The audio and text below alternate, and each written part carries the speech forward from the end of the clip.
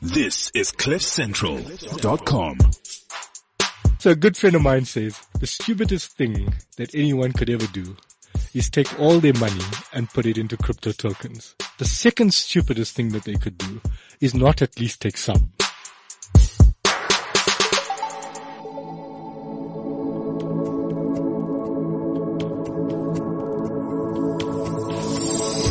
The South African Reserve Bank is a little bit obsessed at the moment with making sure that it dots all the I's and crosses all the T's with respect to regulation around cryptocurrencies. A lot of people are worried about what the opportunities might represent in terms of how government gets its greedy little hands on your profits, and also what the dangers might be if the entire market falls apart. Who do you resort to? Who can you rely on? Who understands this stuff inside the structures that currently exist better than anyone else? The Decrypto series is sponsored by Luno, Africa's first cryptocurrency platform.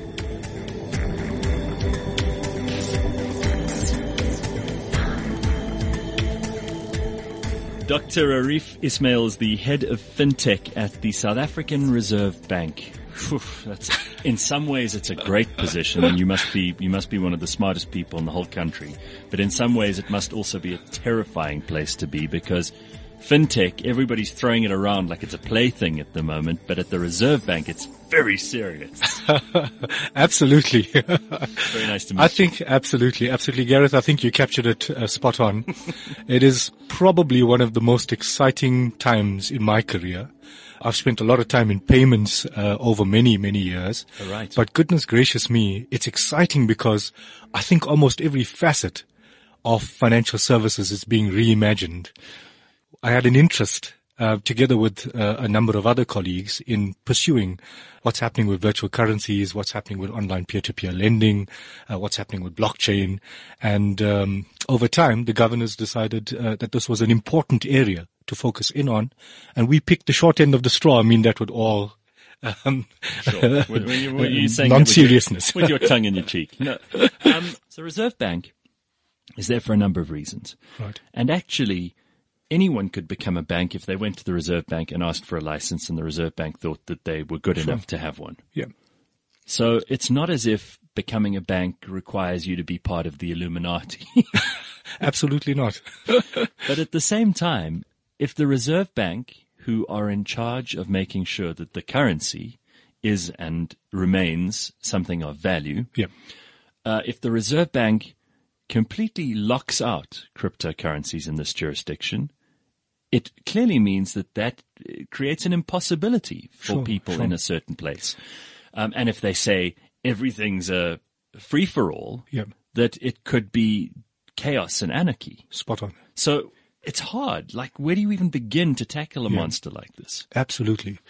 I think, predicting the future and having a philosophical discussion as to whether the future domain would just be our current incumbents or whether it would be a new class of decentralized institutions only, I find that conversation also not valuable. I think in terms of how one kind of gets one's mind around this particular topic, it's probably important to kind of maybe start off with what's our current stance on crypto. And goodness me, there's a set of different language or terminology that gets thrown at this. So, some people call it cryptocurrencies. Others would call it crypto assets. Some of them would call it crypto tokens, and others would call it, like our governor, crypto things. But maybe he's got the best definition. It could be. Because what is this thing? Well, we're still seeing this debate around, is it a store of value? Is it an actual currency? Yes. Is it something completely different? Is it a new class of assets? How do you tax it? How do you value it? Spot on. I would almost venture the following, and I would say, look, I think as a starting point, it's certainly not legal tender. That's absolutely clear. It is not cash and coins. It's also not commercial bank money. It's not issued by any central entity, any single entity. So I almost think of it in the most simple manner as being some digital numbers that exists over the internet that entities find value in. Now, I know that definition might be really broad, but I think about it and I think, well, if I want to exchange value with Gareth and we trust in these particular sets of numbers, and let's call it Gareth coin as an example, between the two of us, including a set of intermediaries that can validate that particular transaction, a set of computers, if we trust that that string of numbers is Garrett coin, we could then trade using that particular coin. Now, you can only imagine that for a central bank, one sits back and asks the following questions. So who is the issuer of this particular token, and how do you hold that particular set of entities or a single entity or set of entities responsible for the value that it claims to hold? What happens if Garrett says, hey, you sent me the money, I didn't receive it. You sent me the money, I want to send it back to you. I've got a concern around this. Who would you call? Now, our current stance on crypto, let's call it tokens, is if any individual in South Africa or collective participates in these crypto tokens, the risk is theirs. The question that you may ask is why? Why is the risk not covered by a central bank? And the answer is very simple. It's a token that's not issued by a legal entity. Right. I don't have any problem with that. I think that that's quite a reasonable position for the Reserve Bank to take. I don't think the Reserve Bank should be responsible for anyone who engages in any kind of commercial transaction which is beyond the law or is not under its jurisdiction. The corollary to that, though, is that if there are rewards, because there are risks, if there are rewards, that they should have no part to play in those either. Like, let's imagine I take the risk of transacting with someone in China and I buy something and it is delivered and I'm very happy with the transaction, then all parties are pleased. There's no real issue there. If, however, there are customs and tax implications to these things and they don't happen by any border, how do we then factor in that part of things? And of course, I mean, I know if you look at a banknote, it says, I promise to pay the bearer, even if it's been taken off in words. That's what it always used to be. And you had that backed up by gold or something. And the Reserve Bank said, well, if this money arrives with you and you do need to exchange it for something of intrinsic value, we'll give it to you. That doesn't happen with cryptocurrency. Nobody expects the Reserve Bank to do that, right? So I think your point is an excellent one, which is, let's test your argument, right? Your argument is, if one does not regulate this particular domain, then your argument is that it should not incur taxation. Well, that's part of it, but it also should not incur the machinery of state at its cost, having to get involved in people transacting with each other individually. I suppose the key question is what are the risks involved in these particular transactions? And I suppose it's not just a question that the central bank would ask, but it would be a question that any of the other financial sector regulators would ask. So I'll pick two in particular. If you think of the Financial Intelligence Center, they would probably ask questions slightly different from the central bank. They would ask questions like, are these transactions being used for illicit purposes? And if so, do we have line of sight of what these particular transactions are and the risks that it may incur? Putting it simply, is there money laundering activities underlying these transactions? Or terrorism funding, or drug trafficking or whatever else. Absolutely. And for society at large, even beyond South Africa, I'm guessing, every good citizen all over the world would say, hey, we don't want to support a system that... But I like that as a theoretical discussion. There's someone who owes me 250,000 rand, and I can't get the guy to pay me, and it's not like the Saab are running to help me, and that's real legal tender that he owes me. So I understand the theory, and you have to have policy is not made from practical experience that's then converted, but. Why would you be particularly interested if someone was, for example, buying opium poppies from Afghanistan? What difference does it make if he's buying them in South Africa, but he's selling them to Americans from Afghanistan? Let's say Afghanistan have no problem with you buying and selling poppies. Absolutely. Look, it's difficult. I mean, you can argue philosophically about these. What if my terrorist organization are your freedom fighters and vice versa? Yeah, it becomes quite philosophical, right? So let's take another example then, right? Let's say you are interested in buying a number of crypto tokens, right?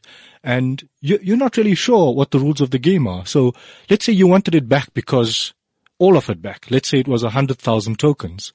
Right? And you see that the price of these particular tokens are decreasing. Right? Like they are right now. Like some of them are right now.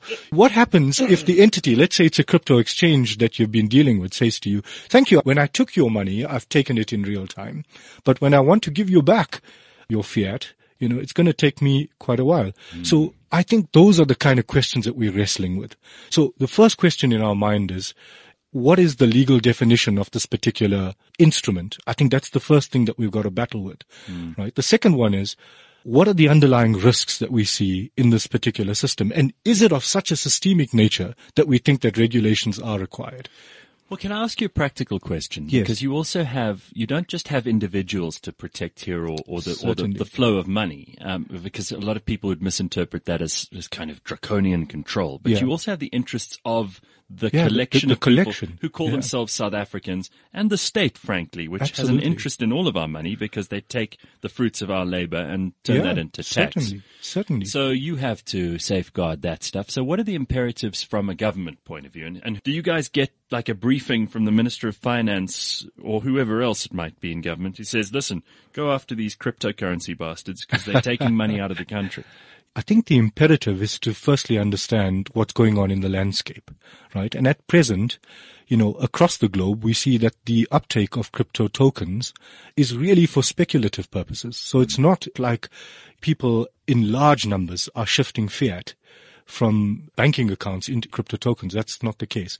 But I think we have to be aware and awake to what the potential is. And let's say, Gareth, hypothetically, right, that you would get 80%, as an example, a hypothetical example, 80% of current liabilities, current deposits moving from bank accounts into crypto exchanges. Wow, 80%, that would be a major change. Absolutely. Now the challenge there isn't just about a medium of exchange, right? It isn't about people, and I've got my crypto token, I can exchange my crypto token for goods that I'm going to buy in China. And it can happen quick, it can happen seamlessly. Sure. The issue there is more about the stability of the system, the impacts that it may have on the current system, etc., the impact it may have on lending, as an example, right? Now, I don't think that's the situation that we're in, not by a long shot.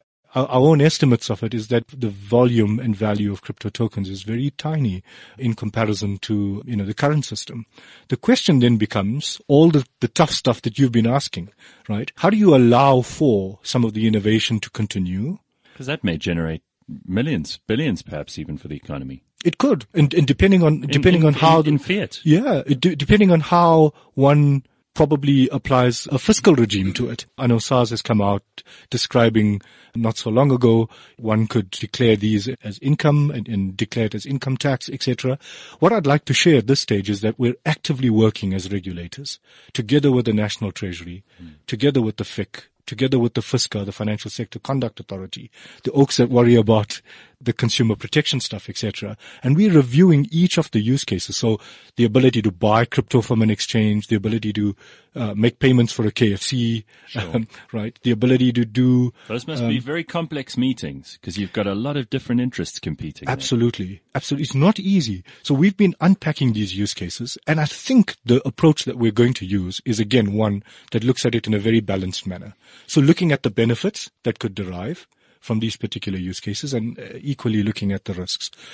Would we come up with the right answer? I think the answer to that would be, as we look at what's going on in the global community and looking at what other regulators do, we'll try and find, as Lorian Gamarov described it, a kind of balanced medium between just overly regulating something for regulation's sake, which does not make sense whatsoever, versus, finding a very balanced, light touch, potentially regulatory medium. So by no means adversarial. Yes, by no means adversarial. Again, I reiterate, if we look at the activities and the volumes and the values for crypto assets in this jurisdiction right now, it's a tiny percentage. Sure. But it is something that you guys are thinking about. It is something we're thinking about, certainly. So is there a current position, or are you still busy unpacking that and deciding on the policy? Yes. For which will be obviously promulgated at a future date. What is the status quo now for individuals or companies, for trade, for income tax, for customs and regulatory stuff? Where are we right now? Where do you foresee it going? Based on, again, in a very general sense, because I don't want to tie you to this. These things are probably quite fluid. Based on the conversations that you are having with Treasury and with FIC and with, the guys in the competition commission and the rest of it? So the current position is pretty clear. It's a 2014 position that says, and forgive me for repeating it again, if you participate in crypto tokens, crypto assets, etc., the risk is yours. At your risk. What isn't said is that, is it laissez-faire? Can I buy, as Gareth, any amount of crypto tokens? The answer is no. From a local exchange, surely, yes, there are opportunities for you to purchase from them. But if you're wanting to buy, and you mentioned it, you said, is money leaving the country? If you're wanting to buy from a foreign exchange, then there's limits in place, typical exchange control limits. So there's R1 million single discretionary allowance, and that limits you. Will this position stay? In other words, is our 2014 position still relevant? I think that's what we're debating right now. Uh-huh.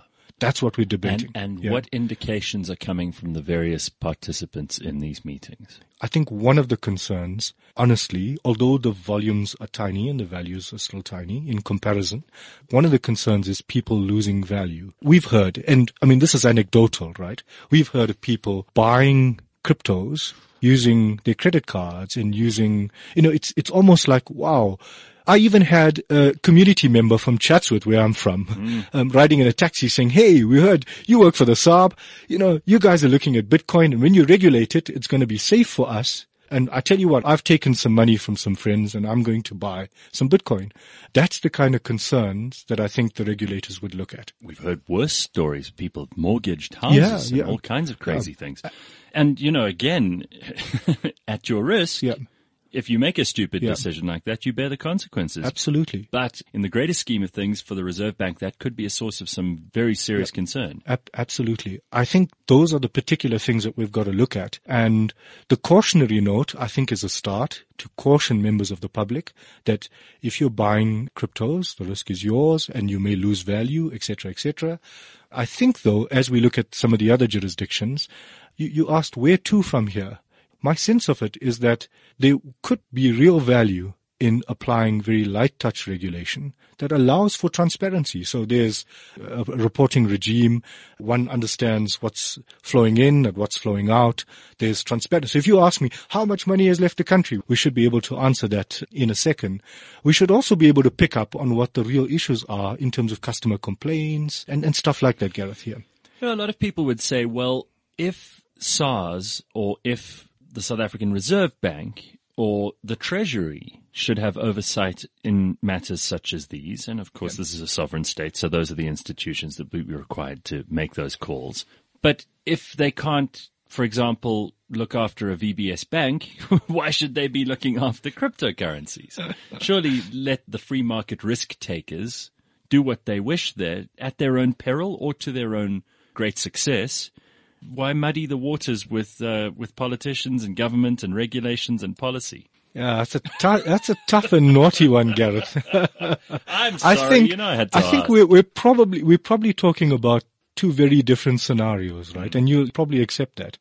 The one scenario I'm not going to comment on. I think let me not go there. There's ongoing discussion. But I would argue quite strongly, that aside from anomalies, our banking sector is pretty safe. I think everybody would agree. Everybody would agree with that. And that's on account of, some very clear regulatory frameworks, guidelines, standards, etc.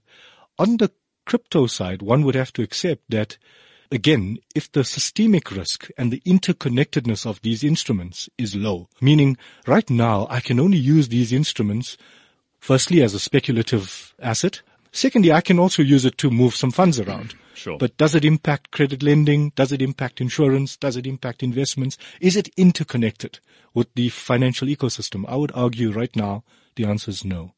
Right? Now, if that changes over time, the technology is changing at such a rapid pace. One of the things people keep arguing with me is, and I'm playing devil's advocate now, but the number of transactions you could do with Bitcoin, as an example, is just 10 per second as compared to current systems, which can get up to 25,000 transactions a second, right? I think we're humble in understanding that the technology, underlying Bitcoin and Litecoin and so on, like, blockchain and distributed ledger technology is shifting at a pace that is quite significant. It's frightening. So would the current status quo remain in terms of thinking around a regulatory framework? My suspicion is the answer to that is no. Well, you see, you guys also get a tough rap because usually regulators are the slowest to move because they have to take cognizance of the entire ecosystem and they have to input a lot of data before they make a prejudicial decision, right? Yeah. I'm curious also about the things that you're excited about, because clearly a person like you is not at SARS to build walls and dig ditches and draw lines. Yeah. You're there to look at ways that you can perhaps stimulate the economy, that this will help not just our currency, but growth and all kinds of other things.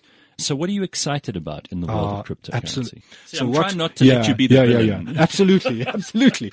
I'll try and broaden it. I'll tell you what's exciting right now about the world of fintech.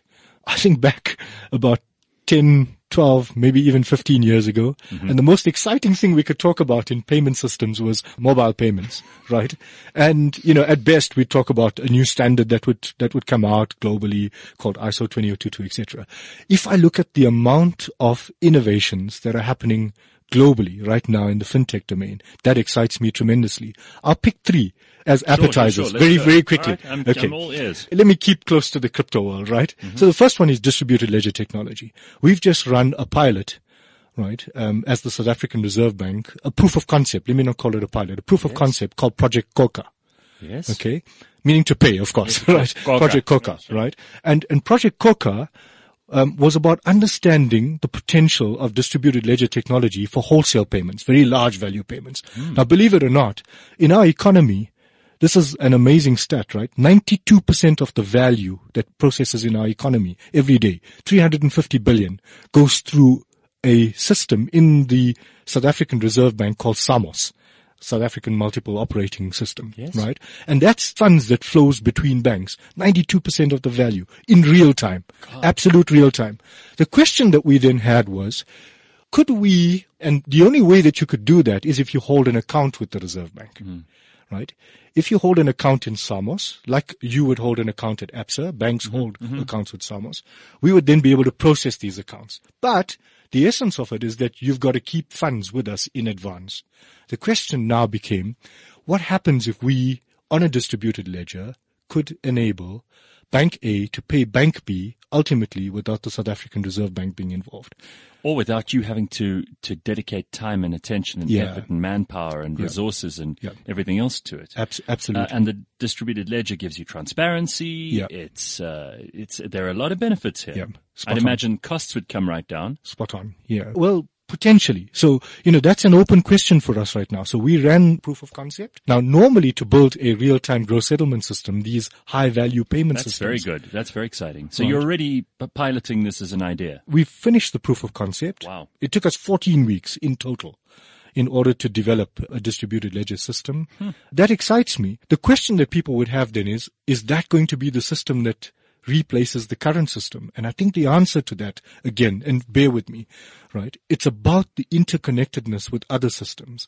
So if you think of payments, you make payments for particular things. Now, high value payments you make to buy bonds and securities and equities and so on. Now, my take on it is the excitement lies in trying to understand as we go forward whether the systems like security systems and derivative systems and so on, right, whether these could benefit from the type of proof of concepting that we've been doing for Project Coca. And obviously, a lot of the systems are, for want of a better word, somewhat analog by comparison with the digital of this distributed ledger. So they have to be able to communicate with each other. You can't give a neurosurgeon an axe and expect them to do their job. Absolutely. Lots of reconciliations in the background. And the question is, to your point, if you've got this distributed system which has a transparency and immutability of the data, right, what does it do? Well, it's incorruptible, and you can have many people improving on it in different places to try and get it to work optimally without any of them necessarily being able to influence the end result negatively. Very important. I think anyone would go for that. You want the honest results. The second and the third, right. So, the first one kept close to distributed ledger technology. The second one, in my mind, is, and I keep going to the example of what's happened in India, right? India's created something called the India Stack. Yes. It's 4 layers, right? Now, imagine a future system where all I would need to know is Garrett's virtual payment address. It's Garrett at cliffhanger. Short. That's it. Yeah. Gareth at Cliff. Yeah. Right? Whatever. And I can make Sure. payments to you without any additional requirements. Think about it right now. If I needed to pay you as we sat here, I'd have to get your account number. I'd have to know who you bank with. So that excites me. Every time you do anything these days, you fika the hell out of it. It's 23,000 pages to get anything done. You know, it complicates things. So from an identification point of view, that's very, very welcome. Absolutely. I think, as we start thinking of modernizing our payment systems and bringing with it ease and convenience and, the ability for people to do things in real time and simply, that's the next exciting bit for us. And the third one, I'll broaden it. And I'll say the third one is really around a broader set of financial services, right? So it's credit lending, insurance, investments, etc. And I would think that new exponential technologies, right, like AI, artificial intelligence, and machine learning, and big data, I think it just has so much of potential, right? So today we have very traditional scoring models in the financial sector. What happens if I could look at your social media profile and draw patterns that determine if Gareth has a dog and it's a German Shepherd and he has these friends, the likelihood of him paying back is so much better. Right? People are beginning. Just not that Chinese system of social capital. Oh yes, for sure, please, for sure. Because we don't want to be rated like that because that's open to abuse. Obviously. For sure. The future world of finance is going to change, and the type of services that we're going to see is both an improvement from incumbents without a shadow of doubt, but we're also going to see non-incumbents, fintech firms beginning to challenge the status quo, probably partner with incumbents and produce services that we've never seen before. And that's exciting.